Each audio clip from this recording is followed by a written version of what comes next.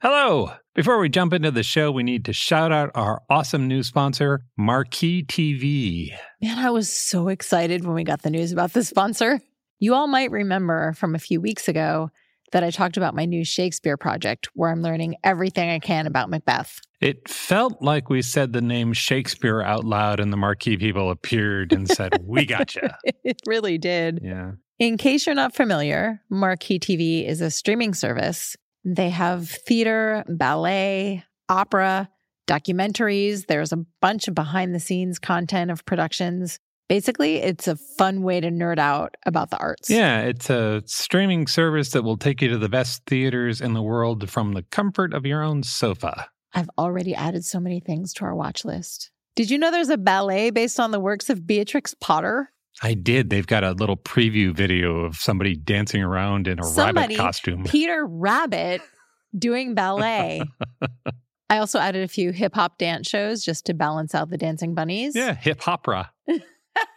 That's what they call it. They do. It's so fun. Yeah. Mozart's Requiem from the London Philharmonic Orchestra and a bunch of Shakespeare plays, including Richard II, starring my pretend best friend, David Tennant. And Judi Dench talking about her long relationship with Shakespeare in a master class. Yeah, I love Judi Dench. Sure. But David Tennant. Yeah, that's quite a battle there. Okay, there's a special deal for our listeners.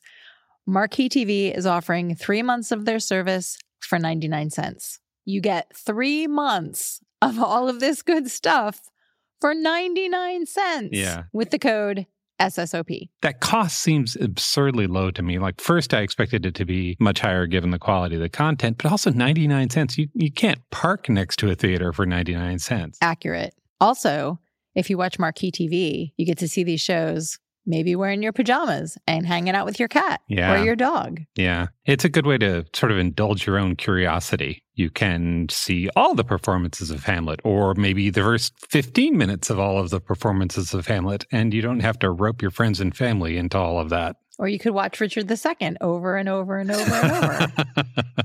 What's the best angle for David Tennant in Richard II? Trick question. All of them.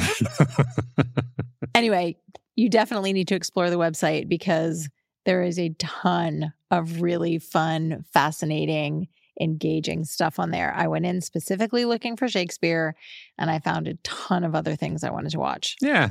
You can keep up with what they're doing on social media at Marquee Arts TV. You can visit their website at marquee.tv. That's marquee.tv to get 3 months of their service for just 99 cents with the promo code SSOP. Bring the arts home with Marquee TV. And now, the show. Hi, I'm Sam Payne, host of the Appleseed Podcast. This season, imagine this: a crackling fire, a mug of cocoa, and family gathered around a great story. All you need is the fire and the cocoa. We'll take care of the stories. Join us in every episode of the Appleseed Podcast for folk tales, fairy tales, family stories, tall tales, and more, shared by some of the country's most beloved storytellers, and just right for gathering around. Make it a Christmas season to remember with the Appleseed Podcast. Find the Appleseed wherever you get your podcasts. Coming up, a charming novel about an unforgettable train ride. A horror story with a side of romance and humor. Plus, our distraction of the week. I'm Mel. I'm Dave. This is the Library of Lost Time. My recommendation this week is The Sleeping Car Porter by Suzette Mayer. I started this book last night and I'm loving it. This is a historical novel set in 1929. The story takes place on a train crisscrossing Canada. Our hero is Baxter. He's a sleeping car porter who also happens to be queer and Black. Tough combination in 1929. And I've only just met Baxter, but I'm already 100% on his side. He's 27 years old, he's a fan of science fiction, and he's saving up the stingy tips he gets from the passengers to go to dentistry school. That's really sweet. You know I love a story set on a train. Sure. So I was pretty much on board immediately just from the title. On board. Sorry, I couldn't resist.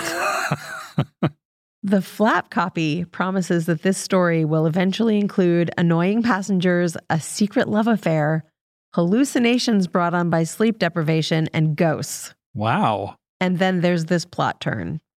On a trip heading west, a mudslide stalls the train on the tracks for 2 days. Passengers misbehave and secrets are revealed. To me, this kind of sounds like a literary alternative universe take on Murder on the Orient Express. Yeah. Only with more social commentary and way less murder. Yeah.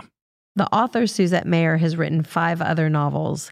They all use a little touch of magic and humor to address issues of race and identity and sex.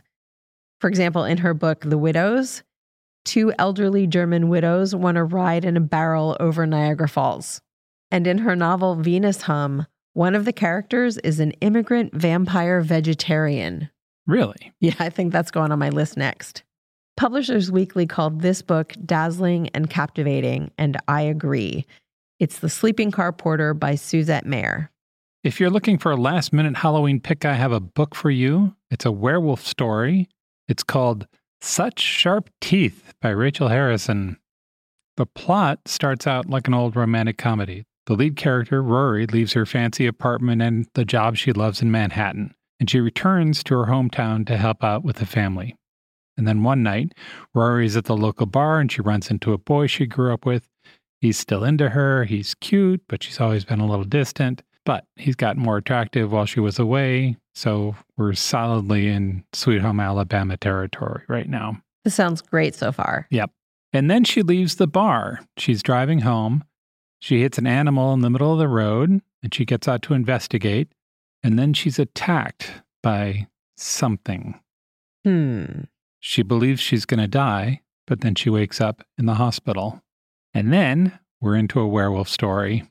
This is a smart, scary, but also funny book about a woman who finds herself turning into a she-wolf. It's got things to say about our time of rage and body shape positivity. I am all here for a woman getting in touch with her inner rage. Yeah. Even if it means she has to turn into a werewolf to do it. This is the second book from Rachel Harrison. Her first was A Witch Story that won a nomination for a Bram Stoker Award. This is Such Sharp Teeth by Rachel Harrison. And now our distraction of the week. Sometimes we get past an episode of Strong Sense of Place when we find out about something we wish we'd known about. This is one of those things. Prince Edward Island has a new trail up on Canada's Atlantic shore. It's called the Island Walk. It's a loop around PEI. I'm in already. Yeah. Just the name, the Island Walk? Yeah. Yes. It's long. It's 435 miles long. Okay, that's going to take more than a day. Yes. That's about 700 kilometers for our metric friends. It just opened in 2021. As you might imagine, you'll see a lot of ocean on the Island Walk. It is almost all ocean. You'll also see blueberry fields and fishing villages, apple orchards, country farms, and wooded paths. And if you time it right, you might walk into a music festival or the fall leaves. You could also see beavers or raccoons or seals. I am firmly team seal. Yes. That would make me so happy. The trail is intended to be used by people of all fitness levels. It's pretty flat because it's right along the water there, and there are plenty of good places to stop and have a sit. It goes through PEI's 2 major cities, Charlottetown and Summerside. Charlottetown is where you'll find the international airport, so you can fly in and just start walking. There are plenty of campsites and hotels along the way. Some of the hotels will help you transport your stuff to the next stop. I was pretty into this idea before. That last detail clinched it. Yeah, you know, right? You fly in, you give your stuff to somebody, you start walking, you get to the next place, there's your stuff. And there's your stuff. If you want to walk the entire thing, experts say it'll take between 4 and 6 weeks. But of course, you can just walk part of it. And you could also bike it if you'd like. The whole thing might take a week or 2 on bike. Experts say that mid-May to October is the best time to visit, so you can start planning for next year. If you're interested in finding out more, there's a site. It's theislandwalk.ca. You can read the adventures of others who walked the path there. There's also a map that tells you about places to stay and perhaps even more importantly, places to eat. I want to know about the food 100%. The food on PEI is supposed to be pretty good. If you haven't yet listened to our podcast episode about Canada's Atlantic provinces, definitely treat yourself to that. We will put a link to that as well as a link to the Island Walk site and a review from Travel and Leisure of the Trail in our show notes. Visit strongsenseofplace.com/library for more details about the books we discussed and more on the amazing Island Walk. Thanks for joining us in the Library of Lost Time. Remember to visit your local library and your independent bookstore to lose some time yourself. Stay curious. We'll talk to you soon.